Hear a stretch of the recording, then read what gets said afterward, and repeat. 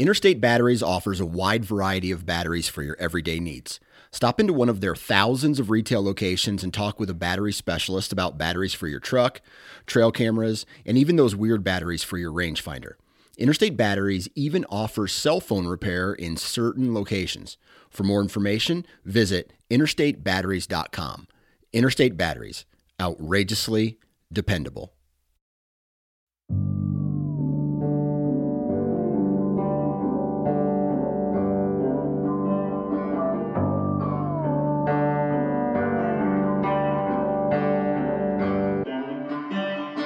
What is going on, everyone? Welcome back to another episode of the Wisconsin Sportsman Podcast, which is brought to you by Tacticam. This is your home for all things outdoors in the Badger State, and I'm your host, Josh Raley. Thank you so much for tuning in with me. This week, we've got a great guest.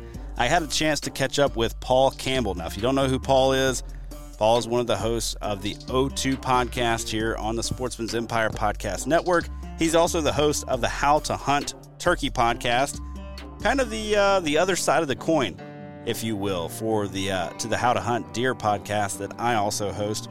Paul's a great dude, very serious turkey hunter, and he got a chance to get his season off to a wonderful start down in South Florida. And I thought it'd be a good time to get him on the show to talk a little bit about extending your season. You know, one of the things that when you hunt Wisconsin can be tough, number one, the season starts so much later than a lot of the rest of the country. I mean, you look at Florida, I think came in March 4th this year. So if you're a turkey hunter and you really love it, you're kind of sitting on go for a long time before you can really get started hunting. Well, Paul, he got a pretty good early start, and so I wanted to ask him, you know, what would be your encouragement to guys? What would you tell guys to do? How do you think they should approach it if they wanted to start their season a bit earlier this year and get a jump on things? So that's what we're going to talk about today. We're also going to talk about his excellent turkey hunt down in Florida. We're going to talk about him hunting with the guys from Woodhaven, which is an awesome story that had some great hunts. So, yeah, just a good conversation all around. As far as a little bit of a personal update for me, man, I'm looking forward to getting out with a gun in my hands for turkey season. If you don't know already, you probably do if you've been listening to this, I moved down to Georgia in July of this past year. And it's kind of weird, to still hunt the Wisconsin Sportsman podcast, but I'm keeping the content focused on Wisconsin. I love the state, and I still hunt and fish in Wisconsin about as much as I do down here in Georgia. But I was able to get out this past weekend with my kids for Georgia's youth season, and man, let me tell you, it was a good one. We did not get a turkey on the ground, but I got both of my kids on birds. So they got to have the gobbling and the moving around and chasing birds around, which was fantastic. My son, my 6-year-old son, dude absolutely surprised me. We got out there early. We sat through a thunderstorm in the car, just bad weather, cleared up, no birds gobbling, doing anything until about 8:30 in the morning. We finally hear the first gobble. We make a move on the bird, make another move on the bird, make another move on the bird. Finally, a four-wheeler drives through, spooks the bird off, the bird never gobbles again. But my son wants to keep going. Next thing you know, it's 5-something in the afternoon, and my son and I are still going after it. And I mean, the dude is just a trooper. We are 6 miles in to our hike. We walked for 6 miles trying to strike another bird. We didn't have any luck striking another bird. It was a weird day. It was hot. It was muggy. And I'm sure a bird was gobbling somewhere, but we didn't find it. So we did, though, see on cell camera pictures and that kind of thing that the birds were really henned up still.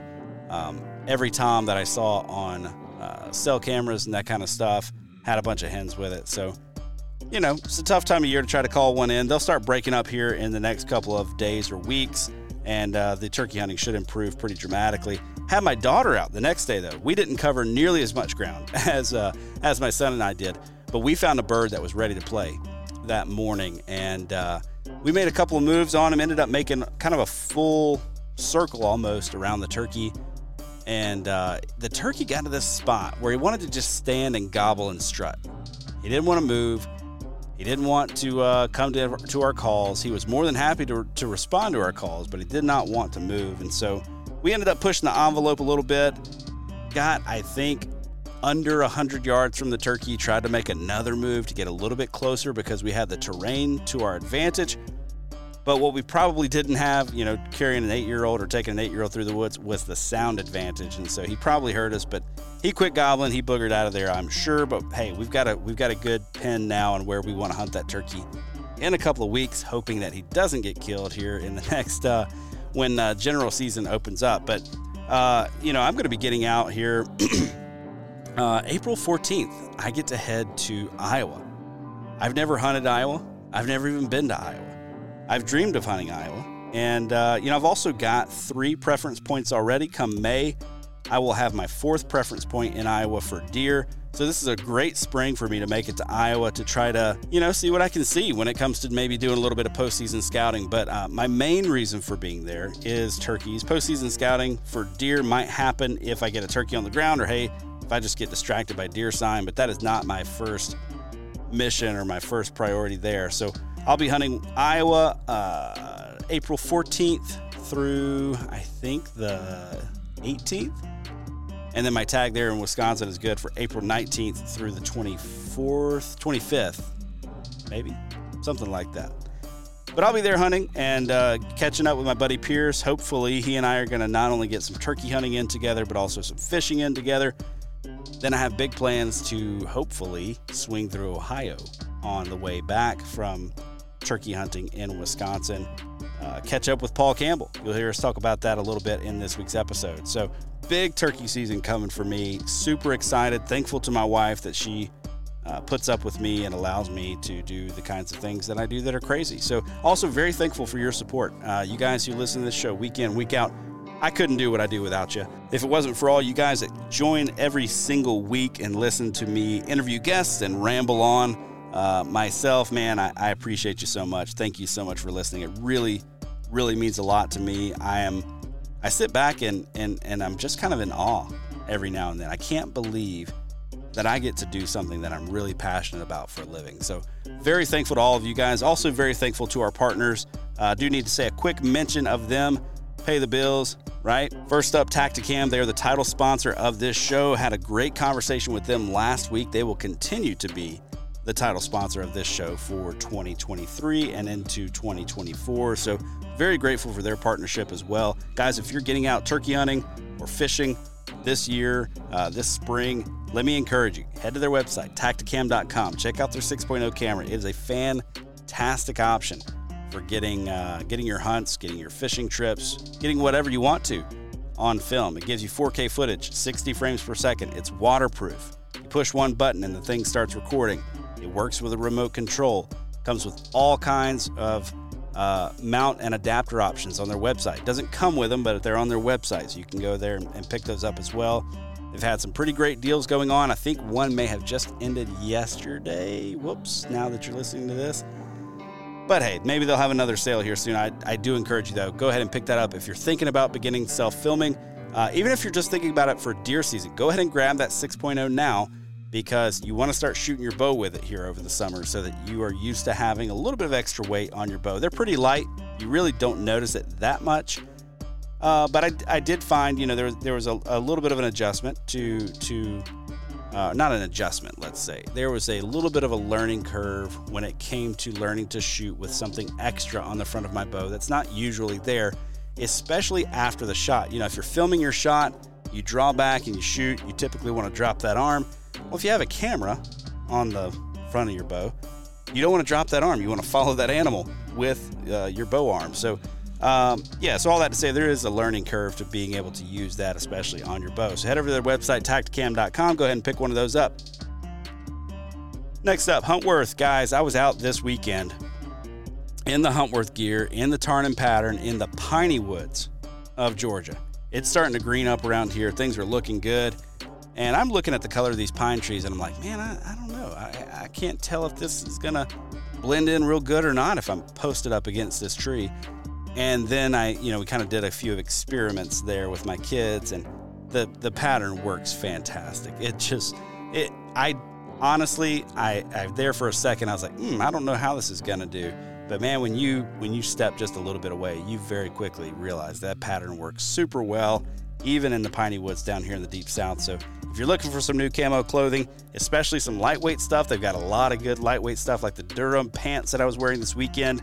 They got a little bit of stretch to them, which is nice when you're covering a lot of ground and you're jumping over logs and you're squatting down, standing up, doing all that stuff that you do for turkey hunting. They're great pants. They also have reinforced seats and reinforced knees, which is really nice when you're crawling around on the ground for turkeys. So head over to their website, huntworthgear.com, and check them out today. And last but not least, this episode is brought to you by the onX Hunt app. Guys, I cannot tell you how reliant I am on the onX Hunt app for my turkey hunting. I like to run and gun. Now, you know, when I get to Wisconsin, I'll probably hunt a couple of fields, and that's a lot of fun. I do enjoy having a little bit of a relaxing morning on a field edge, you know, maybe with a couple of decoys out. But we were running and gunning this weekend, and that onX came in handy. Number one, we were tracking everything that we did, so we could tell, okay, where was I exactly when we did this little loop or when we turned up here, or, you know, was able to look back and see, okay, exactly what course we covered.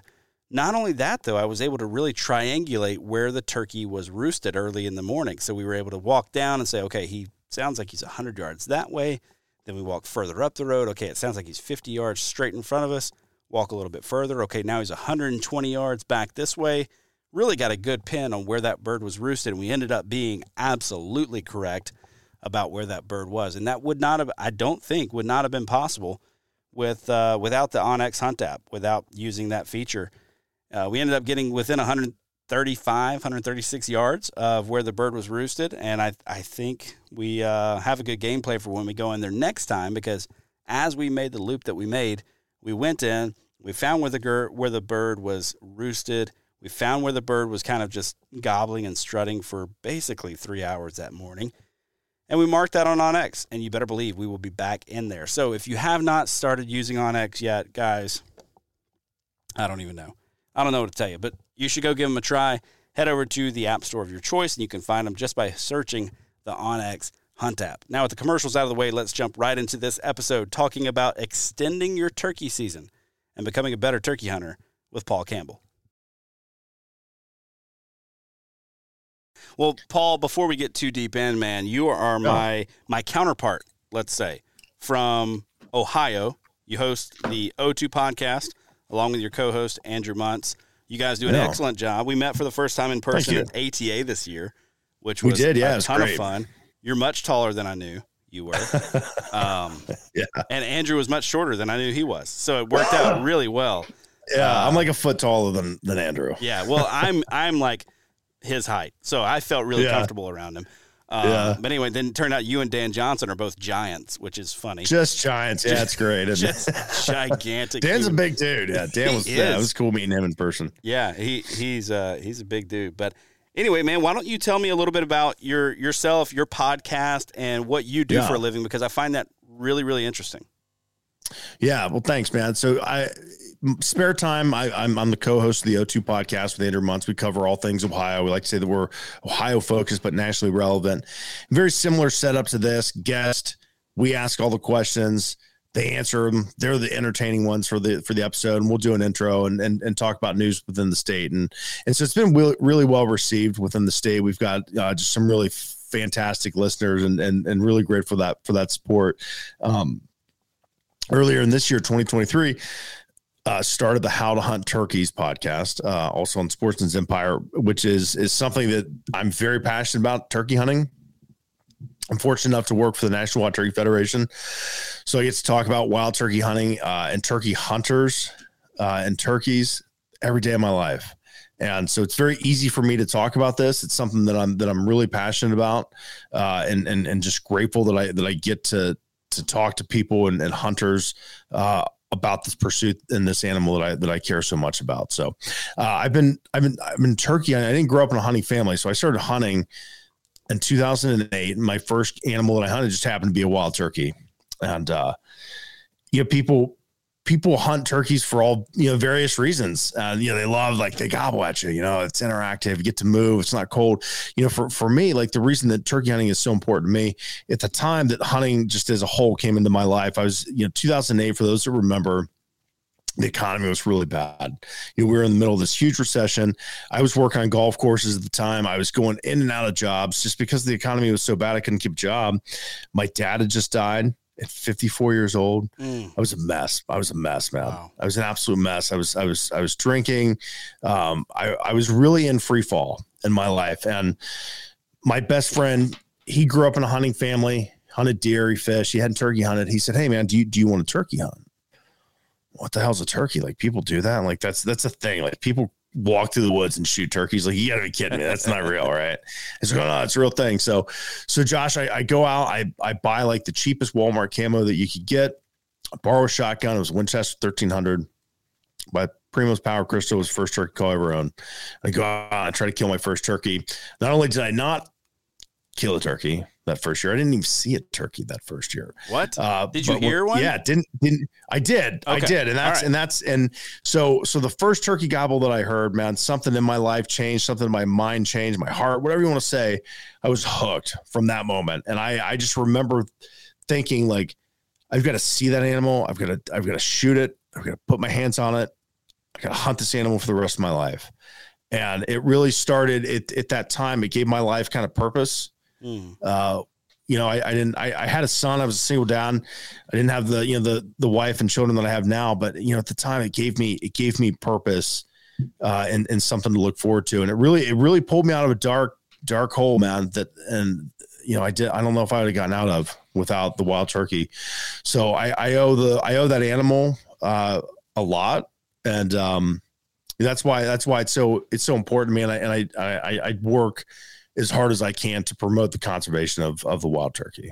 Man, that's amazing. I love, hearing a story like that. I think it's stories like that bring me back to the saying that I hear Dave Owens and others say pretty often, that turkey hunters are different. And I think a lot of it is because of like you said, the hold and the sense of purpose that wild turkeys bring for a lot of folks. Like, it's not the same kind of obsession as any other old kind of hunting, it seems. Like, it's man. So just to hear the way I was just going to say, the way the wild turkey story is like woven in with your life is just like, man, that's deep. Yeah, it is, man. It's very personal for me. It's very personal for a lot of people. And I think that, you look at the Hayes family of Mossy Oak, their father, Fox, Grant Toxey's father, shot his first turkey in 1944. And, their lives have revolved around turkey hunting on some level for generations. Yeah. And so it's very important in their business, their families, so it's, and that's just like, that's a huge example, that's a really successful example, but there's just so many hardcore turkey hunters that it's woven into the fabric of who we are as people. And it's not just something that we do for 4 months or 4 weeks out of the year. It's just it's a way that we define ourselves, which is weird for a lot of people. And then, turkey hunters, we get it. I'm like, I get it. I understand. Like, you don't have to explain it to me, man. Like, just give them a hug. We're on the same page. Have a good day and move on, So, yeah, for sure. Well, man, you have recently had a heck of a spring so far. Like, I don't know anybody that has had the level of spring that you have had, I feel like. I mean, it was wild. I don't even know what category to put it in. Because, I mean, I feel like I've had a great spring, and that's because Georgia Youth Weekend just came in. This is where I live. I do about 50-50 hunting here in Georgia and hunting in Wisconsin. I know it sounds crazy to people who are listening. They might be like, you drive 14 hours to hunt? It's like, yeah, a lot. Yeah. No, I don't judge, man. I get it. So, but so I do about 50-50. I probably won't hunt turkeys for myself personally in Georgia until maybe the last 2 weeks of the season, last week of the season, something like that. But I got to get my kids out, and both mornings we were on gobbling turkeys. And both mornings we had a real chance and had turkeys responding to our calls and that kind of thing. Oh, yeah. Could not have been better. Got the kids hooked and dialed into turkey hunting, I feel like. So I feel like I've had a heck of a spring. And then I look up, and Paul Campbell has a bird on the ground in Florida, a new subspecies. Yeah.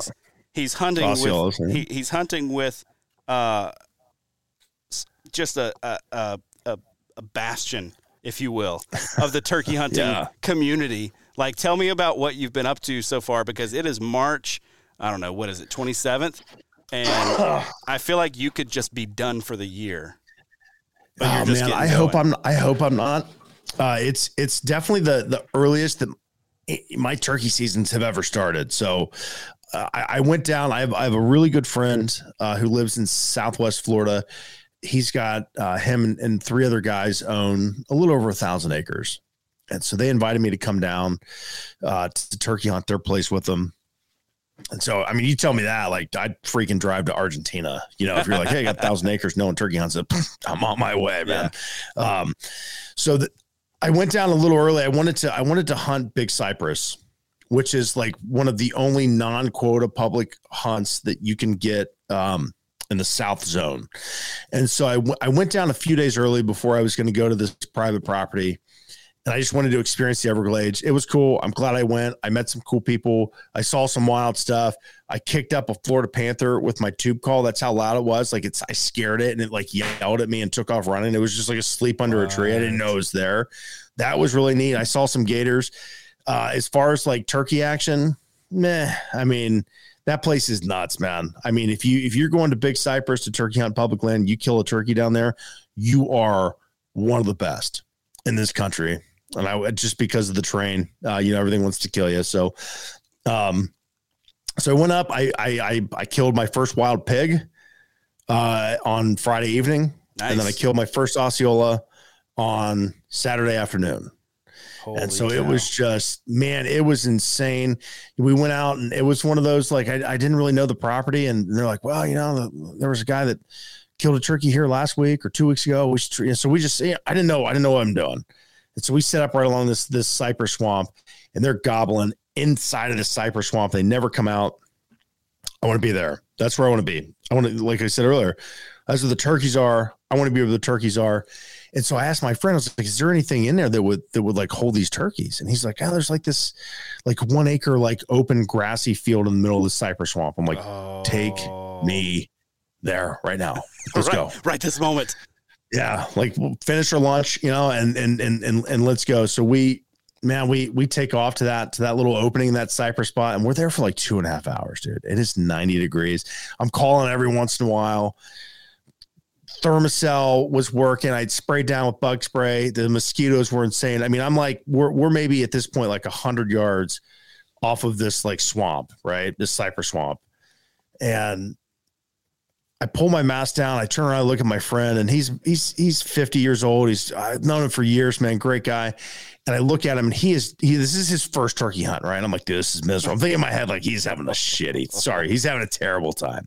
And I turn around and look, and he is just dumping sweat, and he pulls his mask down. He's like, dude, this turkey hunt stuff sucks. I'm like, no, it doesn't. Like, this is how it is. It's going to be okay.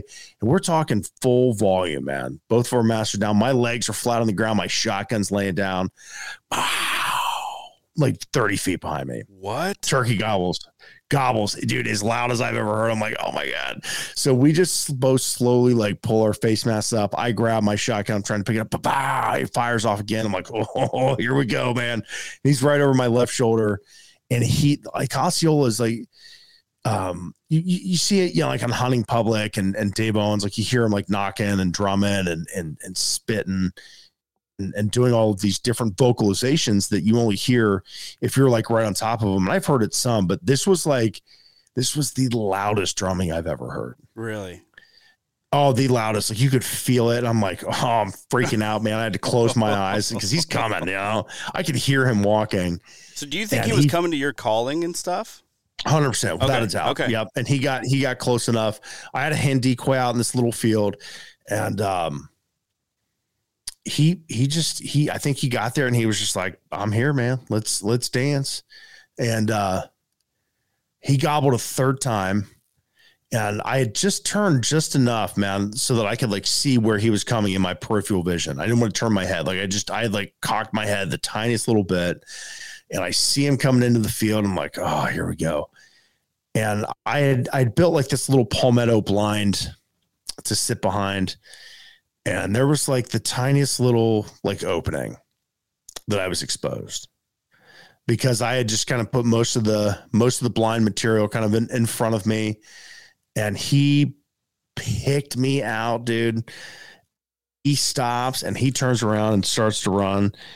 And he's 15 feet from me. Oh, I man. turn So and we're shoot. super close.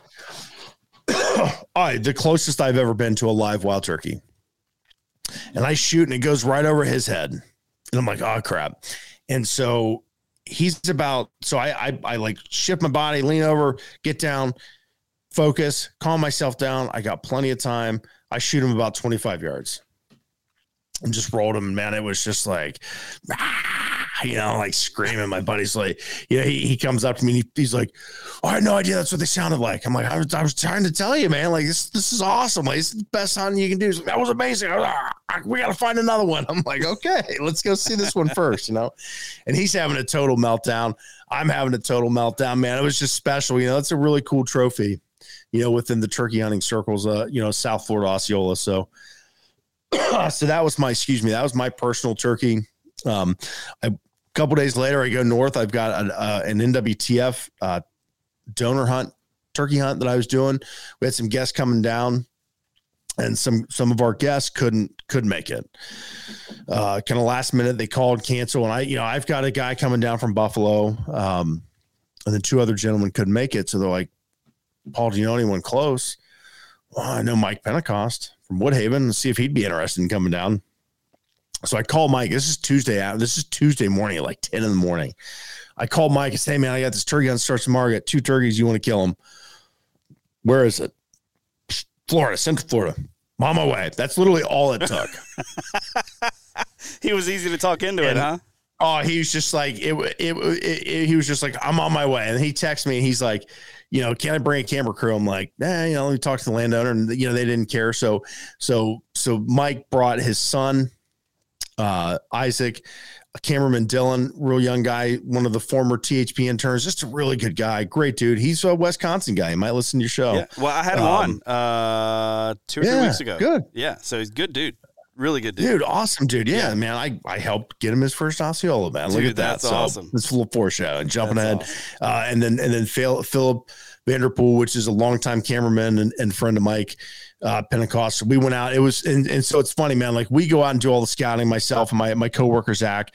We find turkeys, in the morning on Tuesday morning. We build blinds in these areas, and so Wednesday morning, Mike and the guys, we go out to turkey hunt, and I'm sitting on this tree. I'm like, this is where we're setting up.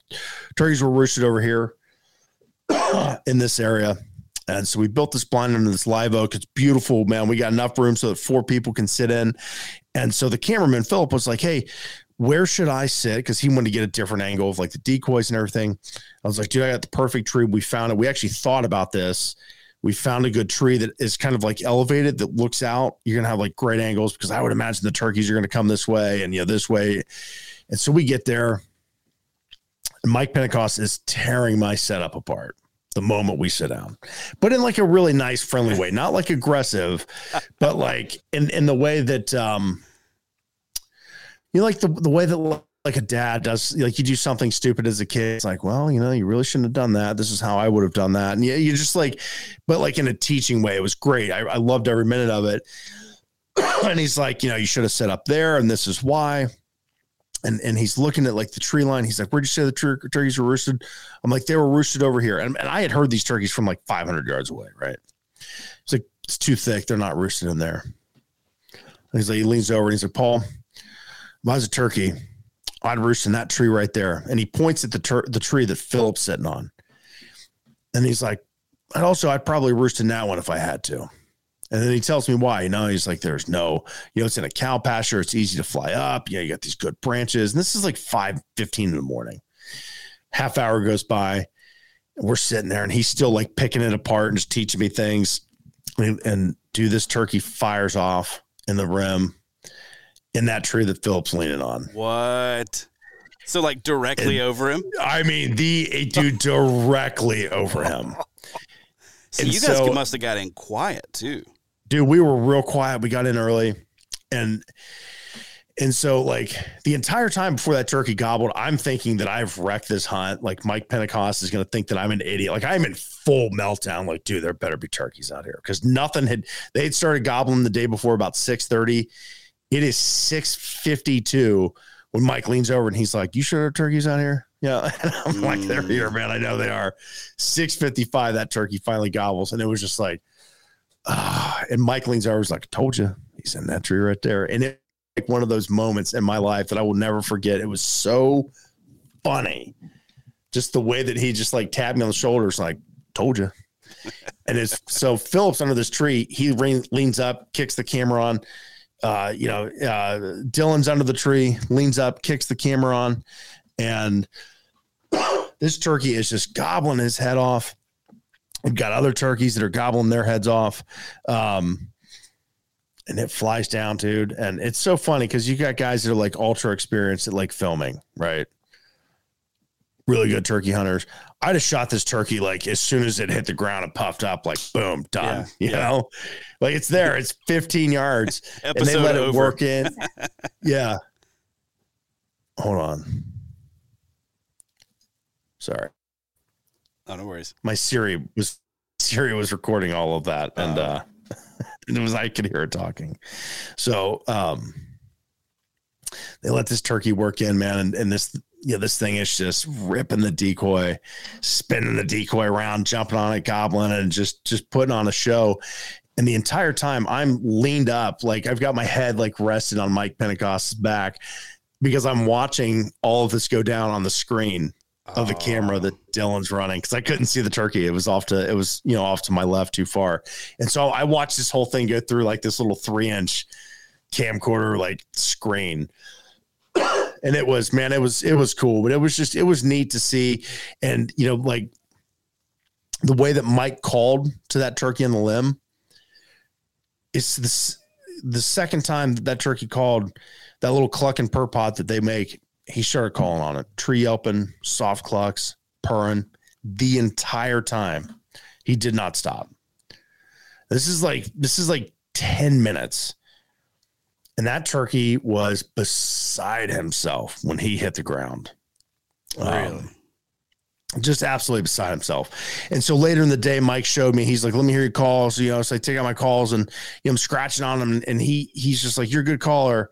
This is how you go to the next level." And he shows me these tricks and tips. I'm like, "Oh my gosh, man, this is just amazing." And so, yeah, man, it was such a unique experience getting to hunt with, like you said, like a passion of the turkey hunting, industry and world, and just a really cool guy, and the camaraderie that was formed, with that crew, man, with one hunt. So Isaac shot a turkey. As soon as he shoots, I'm like, "Dude, there's more turkeys coming. They are coming." I'm like, "Mike, there's more turkeys."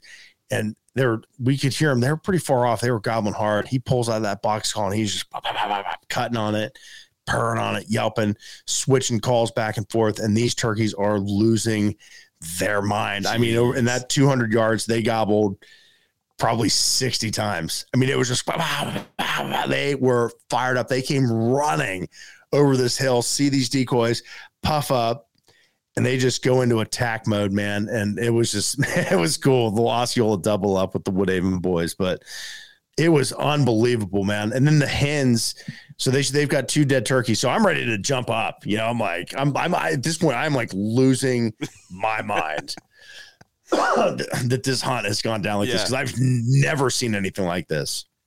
I'm ready to go. I just want to like freak out. And Mike's like, "Oh, there's some hens over there. Let's get those on video." So he starts calling these hens and pulls these hens across the field. And they come right up to the hill, and they're just looking at us, and they're clucking and yelping and purring and doing all this stuff. And it was just a masterclass on turkey calling from Mike Pentecost. And then it was some of the finest hen calling that I've ever heard, because it was 20 feet from me. And then more turkeys start gobbling and coming in. I'm like, you know what? I'm going to have a heart attack. Like, someone's got to stand up. This has to stop. I can't take any more of this. We've had gobbling turkeys around us for 4 hours now. Like, I can't take any more. Wow. So that was it, man. That was my Woodhaven Mike Pentecost hunt. My next hunt the next morning with my guy from New York. 2 turkeys came out, had 3 hens. And I was just like, you know what? I'm going to do what Mike did, man. I took out that cluck and purr pot and I just started working that thing, man. The aggressive cutting or the aggressive purring, clucking, and those turkeys would gobble, gobble, gobble. And I'm like, oh man, they were following the hens. I was watching this whole thing happen. I threw a gobbler yelp at them. They were like, whoa, not today. And they started coming in. I'm like, got them. And they just worked in, man. And he was able to put just a devastating shot on this guy. But yeah, it was cool, man. It was just an unbelievable spring to be a part of that. So sorry, that was a long answer, man. Sorry, I kind of took over there. I'm so jealous at this point. Like I can't even. That was unbelievable. I'm jealous of myself, and I was there. Like I may never have something like that again. Yeah, I live probably 30 minutes from Mike. Right okay, now. So I'm close. I need to get over there again and beg him to take me turkey hunting. Just to watch, right? Like just to watch him in action, because I feel like, somebody with that level of experience and to do what he does in the turkey woods is amazing. Not to mention the way he calls to turkeys on the limb, because the turkey hunting world is divided, right? When it comes to calling to turkeys on the limb, do you call to him on the limb? Do you cluck 3 times and then, as others say, if he responds to you, just take your call and throw it, or whatever? Like, what do you do? Which is the right course? And I think there are different ways. I mean, people get it done both ways. But I think a lot of it's probably reading the turkey too. But Paul, the one thing that surprised me most about the calling on the limb is how quiet it was. Really? It was not loud. I mean, I'm literally like our shoulders are touching when we're sitting in this blind. And it was the softest calling that I've ever heard. And, later in the day we were talking about it. I'm like, dude, I could barely hear that. And he's like, turkey's got best eyesight in the woods. Everyone knows that. He's like, as hunters, we underestimate their ability to hear. Interesting. And he's like, and like I just said, I was talking to my friend full volume, and this turkey obviously hurt us, but it didn't deter him, because at some point he was so worked up. He's ready to die. He was so worked up. But, his point was, we don't need to call loud at these turkeys. And the only loud calling that he did was when the 2 toms were pretty far away and he was getting on them to kind of get them worked up. The rest of it was much quieter than my calling has ever been. Wow. And that's something that as soon as he started doing it, I'm like, I'm stealing this. Like, this is how I'm going to call from here on out, because it makes sense. I don't need to be that loud, especially with the turkey that's 35 yards, 40 yards. And he was just like, dude, these turkeys from 200 yards can hear you. Soft calling on a pod call. They can hear it. You don't need to hammer them. And that's where I think a lot of people, myself included, go wrong. We're like, oh man, turkey 200 yards. Blah, blah, blah, blah. We're just hammering on something. Yep. And it'll work. You for sure kill turkeys that way. Turkey hunters, turkey killers. Sure. I'm trying to get to that turkey killer stage. And that was one of those moments where I'm like, this is how you do it. This is how a killer does it right here. Just want to take a quick minute to let you know that the Wisconsin Sportsman Podcast is brought to you by Tacticam, makers of the best point-of-view cameras on the market for hunters and anglers. They're on the cutting edge, making user-friendly cameras to help the everyday outdoorsman share your hunt with friends and loved ones. Their new 6.0 camera has a ton of upgraded features this year, but the one I'm most excited about is the new LCD touchscreen. In my mind, that is a total game changer. And one area Tacticam really shines is with their mounts and adapters that are made with the sportsman in mind. If you've tried to film your hunting and fishing excursions, you know just how frustrating it can be to try to get an action camera aimed just right or get it attached to your weapon or in a good spot for a second angle. Well, Tacticam makes all of that a breeze with their line of mounts and adapters. This fall, I'm going to be using their stabilizer mount on my bow with the 6.0 camera and their bendy clamp paired with the 5.0 wide camera for a second angle and to make sure I don't miss any of the action. To learn more and check out their full line of products, head over to their website, tacticam.com, and share your hunt with Tacticam. Man, I think, that's huge, that difference between a turkey hunter and a turkey killer. And I think that one of the things that sets those kinds of people apart too is that they can get it done in a multiplicity of places, right? Like Mike, you call him, right, in Alabama, he hops down to Florida and off to the races as soon as he gets there, right? Yep. Like, can get it done in multiple places. For me, I've been turkey hunting this is my 4th season. I've had a good bit of success. In the first 3 seasons, I've killed 8 birds. So not nice, not a bad run. But those are Wisconsin birds. I don't want to say they count for less, but turkey's a turkey, man. Turkey's a turkey, but those are Wisconsin birds. And boy, these birds in Georgia giving me the runaround this past weekend. But one of the things, though, that I wanted to talk to you about specifically was beginning to extend your season, as a turkey hunter, because, in a place like Ohio, when your season doesn't start until April 22nd, right? Like that's tough on your heart, man. And when does your season end? So we have 2 zones. We have North Zone and the South Zone. So the North Zone will end right the Sunday before Memorial Day. Okay. So you guys do not have a lot of time. You just have to. No, we don't have a lot of time. So you take that, it's 5 weeks total. 5 weeks total. Yeah. So not a lot of time.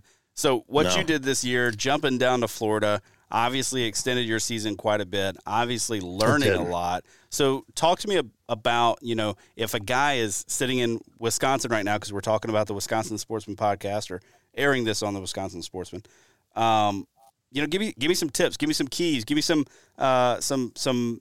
I guess, encouragement maybe to begin to broaden that season out. Because I know a lot of guys, and I think it's just the difference between Southern turkey culture and Northern turkey culture. Northern turkey culture, the guys, they get their 1 tag a year and they go out and they hunt for their week and they get their bird or they don't or whatever. And that's just kind of it for the year. It's not odd to them. Meanwhile, in Alabama a few years ago, they dropped from 5 turkey limit to a 4 turkey limit, and people lost their minds over lowering that limit of birds. And I know that's not to say in Wisconsin there aren't serious turkey hunters. There are a lot of them out there. I just mean that they're, in large part, a lot of folks are they're happy to get their 1 turkey for the year and, not have a super long turkey season.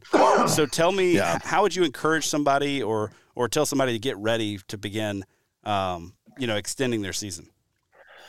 Yeah. I just to touch on the point that you just made, and I hate to admit it, but I think culturally turkey hunting is woven into the fabric of just hunting more so in those southern states than it is in Ohio, Wisconsin, Minnesota, whatever. Yes, there are diehard turkey hunters, but it's a different level down there. And I didn't realize that until I started traveling to hunt. And so I'd probably turkey hunted like 5 or 6 years before I'm like, okay, man, I'm not waiting. I can hunt in Tennessee 3 weeks before my season starts. I can hunt in Mississippi a month before the season starts, whatever it may be. And I think the one thing is that people need to do is you can do it. Like, I know that it's a financial investment, and you can do it. You don't need to get an outfitter. You don't need to get a guide.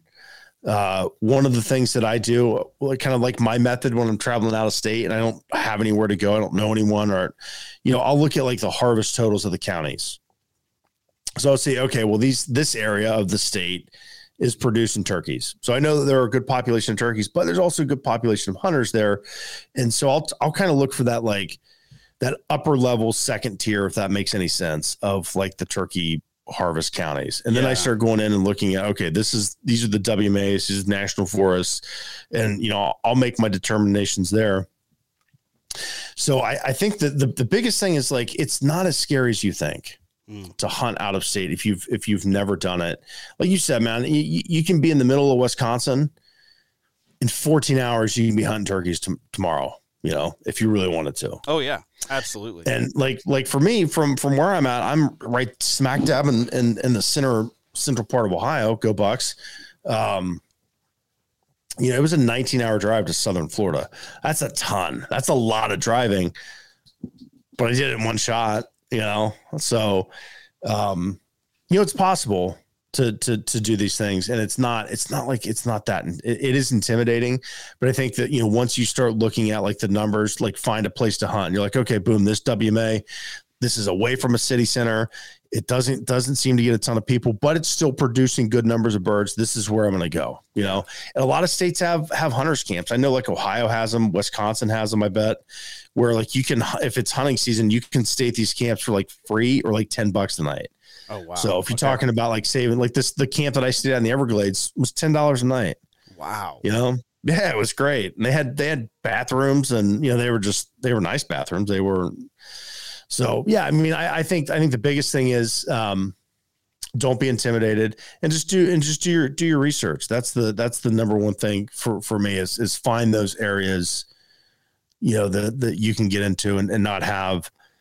You hear all these horror stories, like the guys would go out like opening day in Mississippi, and there's 50 people hunting the same turkey. Oh, yeah. Like that's not an exaggeration. Like 50 people. That sucks. Like I've been there. That sucks. Because only Dave Owens and Mike Pentecost are coming away with that turkey. Yeah, like I'm not coming away with it. But. Yeah. So yeah, I think just being willing to get off the beaten path a little bit. I don't mean walking more, but I mean hunting an area like smaller properties or something that may not be as popular, with the turkey hunters that do travel. So yeah, that's a good point. I think too, one thing I would probably throw in to add on to that I thought of just as you were talking is like making that experience and what you learn kind of like the trophy that you're pursuing from the trip, and just being okay with eating tag soup. Like it's okay. Like it's all right to make the trip and make the journey and not get a bird. It was worth it either way. And maybe you say to yourself, it's not worth it if I don't get a bird. That's fine. But I think if you can think through like how heading down to South Florida or heading down to Mississippi or heading down to Alabama or Georgia opens up this weekend, going to those places is going to expand your turkey hunting skill set and knowledge because of the different terrain, because of the different birds, because of the different pressure. You're going to learn so much that you take home with you that are going to, like you said, you hunted with Mike one time. Now, all of a sudden, you're going to do things differently moving forward, right? And you didn't kill a bird on that part of the trip, right? Same thing if you come down, maybe you don't kill a bird, but you're going to learn things that are going to make you hunt different, almost certainly, as you move forward as a turkey hunter. Yeah, sure. and that's a great point. And for a turkey hunter like me, I like the challenge. I don't. It's not often that I get to sit in a field and call a turkey in 40 yards off of a tree and shoot it. Like that's not happened much in my life. Sure. You get to just grind it out, man. And so I like pushing myself. Like I was in the big national forest down there in Alabama last year, and it's freaking mountains everywhere. And I'm like, let's go, man. And, I like pushing myself physically, mentally, emotionally sometimes with, when you're dealing with a turkey that seems to be smarter than you or people, so I like that challenge. And I did an interview with Dave Owens on the How to Hunt Turkeys podcast, and his comment to me, and it stopped me in my tracks, and I wrote it down. We touched on it, was success measured on effort. Is like his, that's his success measured on effort. I thought that was really neat. Yeah, that's good. That's good. So, Paul, kind of wrapping up the conversation, not ending it by any means, but taking a turn for kind of maybe what's our last topic of discussion, right? I want to hear about what you've got going on with How to Hunt Turkeys podcast. I'm interested in that because I host another podcast. I don't know if you've ever heard of it, called How to Hunt Deer. We are either compadres or adversaries, however you want to look at that.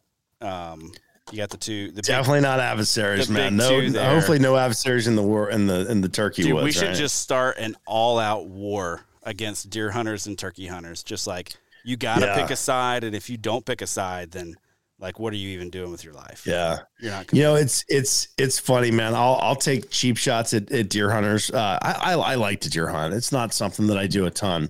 I'm a turkey hunter through and through, and so it's funny, man. Like the woods are usually, you really full, with hunters, like the first couple of days, especially on public land. Yep. And, my friends are like, oh, this sucks. It's bull crap. I'm like, dude, those are just the deer hunters. Just wait. They're going to realize that they suck at turkey hunting and that it's hot and they're going to be out of here. So by like that second Wednesday of the season, they're just like, there's nobody in the woods. Yeah. And I'm out there, and then no one's killed a turkey. And I'm like, all right, boys, let's get to work. So yeah, it would. Yeah. The all out war would be fun to start. So, oh yeah, for sure. So tell me, you know what, actually, let me circle back just a little bit to a point that you just made. So I'm hunting a spot in Georgia this year. I ended up getting in on a lease. Got a lot of guys on this lease. Hunting clubs down here are big. We got a lot of land. I mean, we got a couple thousand acres, but there's a lot of guys on the land as well. A lot of those deer hunters will be out in the woods chasing turkeys around, at least for the first 2 weeks.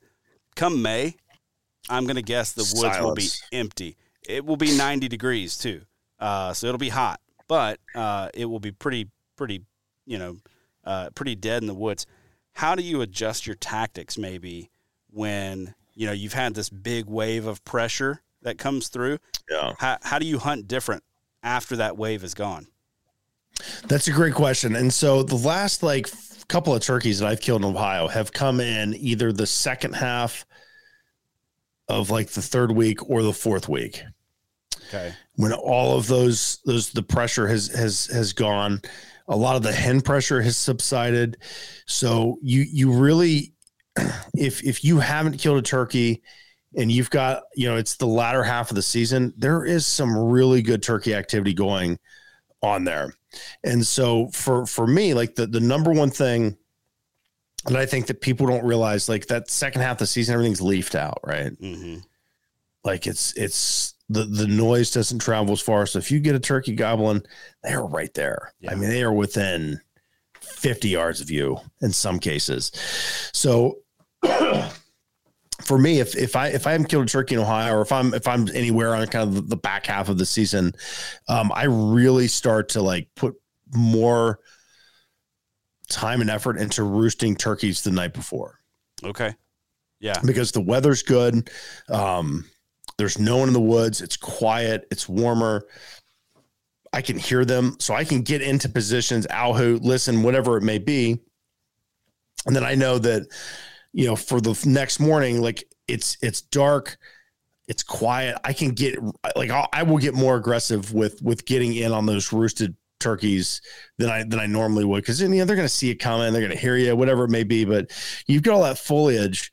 You can use that to your advantage, and just be a little more aggressive. So first half of the season, when they're gobbling like maniacs on the limb in the morning, I don't roost turkeys. I got kids, man. I get a wife. I got to keep happy. I'm not out until 9:00 at night, on a Tuesday listening. But that latter half, I'm for sure that's where I start roosting. I put more effort into that so I can just get closer. Like the last couple of turkeys I've killed in that last half of the season, roosted them the night before.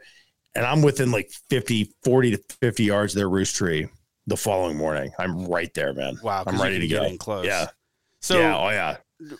Do you think that turkeys are more, at least for where you're at in Ohio, do you think they're more callable after that point? I mean, they're going to be gobbling less in the morning, right? One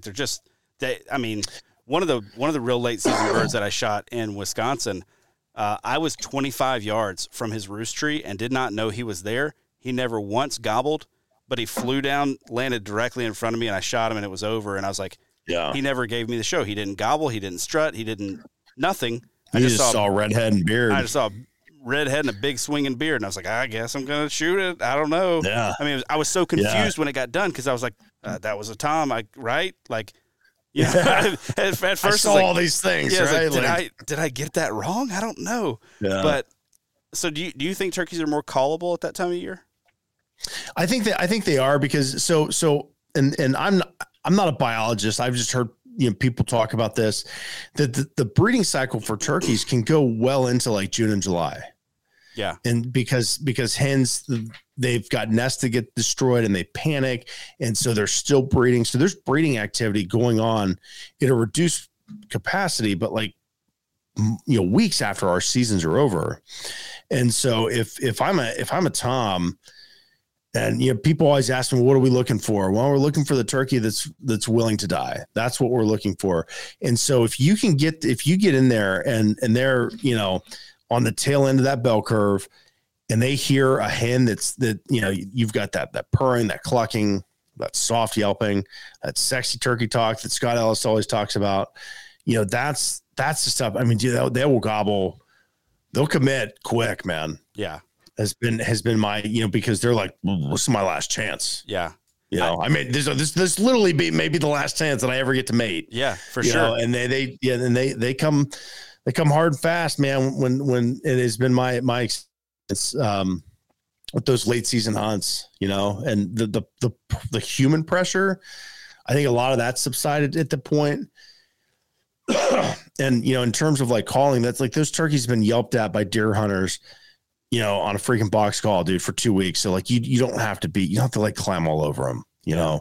like you can be just real soft, real easy. And you're in their area. I guess that's my strategy. And the end of the year, like I'm going to roost them.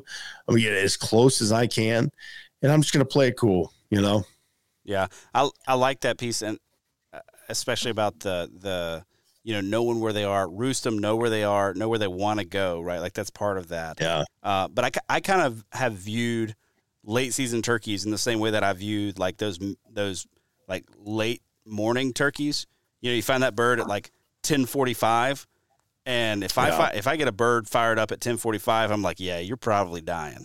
Like that's a turkey that's willing to die. Yeah, exactly. And so you don't find a lot of them, though. At least I don't. I don't strike a lot of late morning birds, but when you do, you got a pretty good shot. And I kind of view the same way with late season. Like it's not every day you find a late season bird that's fired up on the limb, but if you find one that's fired up on the limb in the morning, dude, you are in the game. You're in the chips because he's probably not roosted with hens. He's probably roosted by himself. Yeah. And so you could be in real good shape. So, well, Paul, before I let you go, man, I gotta hear about turkey season. So you're not just the host of the How to Hunt Turkeys podcast. You also have this new project going on that like I didn't know about until it was like, hey, it goes live in 5 days. I was like, what? Yeah. How did this happen? So yeah. So it's and thanks for letting me talk about it. It's turkeyseason.com is the website. So it's a collection of content from people from all around the country. And I've got some really neat articles up. I've got some blog posts. I've got some videos that people have submitted through YouTube channels. I've been creating some content that's going to go up there.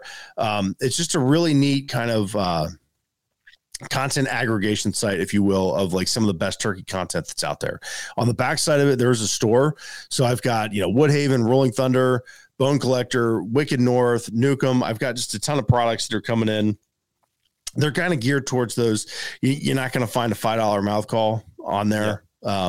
These are definitely geared towards people that have been turkey hunting for a while or want to kind of step up their equipment game, so to speak. So, grounded vests, hunting vests, which I run. I love those things. Those are going to be up for sale in no time. So it's a really neat website. It's been a ton of fun to work with, and get that up and running, and just the different content creators that are helping me out and sending content. And you'll see some turkey season content coming very, very soon as well. So awesome. Yeah, that's it. Turkeyseason.com. It's the turkey season on Instagram. I don't have anything up for TikTok yet. These guys, they get TikToks or Instagram, dude, and they never use it. It's just like so. Full disclosure, right? You're in the podcasting world. Yeah. That this is a time of year when we are talking with partnerships, that kind of stuff. We're kind of on the back end of some of that. At least that's how it's worked out for me, right? You have trade show season. After trade show season, you end up with a lot of negotiations, a lot of talks going on, yada, yada. Tons of people were asking this year about my TikTok and me not being on TikTok. And that's crazy. And I just had to take a moral stand. It's like, I'm not going to be, no. Yeah. I'm just not going to be on TikTok. I've had a TikTok for a couple of years now, and it's not necessarily my thing. But I've put some really neat like turkey videos on there, and they are going nuts, man. Are they, dude? That's they are going nuts, yeah. Dude, the number of views that stuff gets on TikTok, first of all, it just blows my mind. And then when I see on Instagram, somebody's like, "Hey, I've got 4,000 followers on Instagram, but I've got 500 million followers on TikTok, or whatever. They have that like in their little, like in their bio or whatever. It's like, here's what's important to know about me. I have 4,000 Instagram followers, but over on TikTok, I'm a big deal. Yeah. I'm not a big deal anywhere. I can say that right now. And honestly, man, like my most successful social media platform is Go Wild.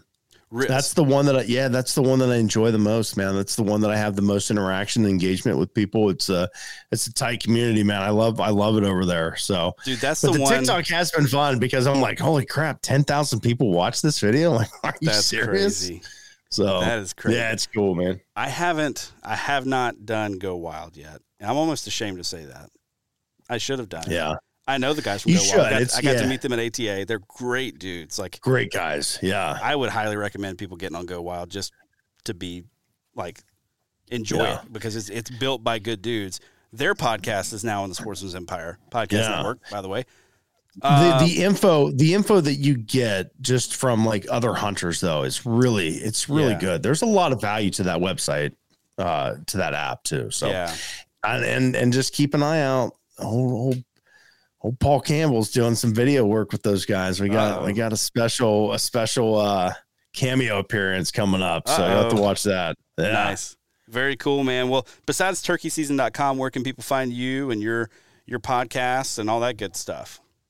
Yeah, so the podcast, you got O2, the Ohio Outdoors podcast. You got the How to Hunt Turkeys podcast. You can find both of those on all podcast listening platforms. You can find me on Instagram at Paul Campbell 322.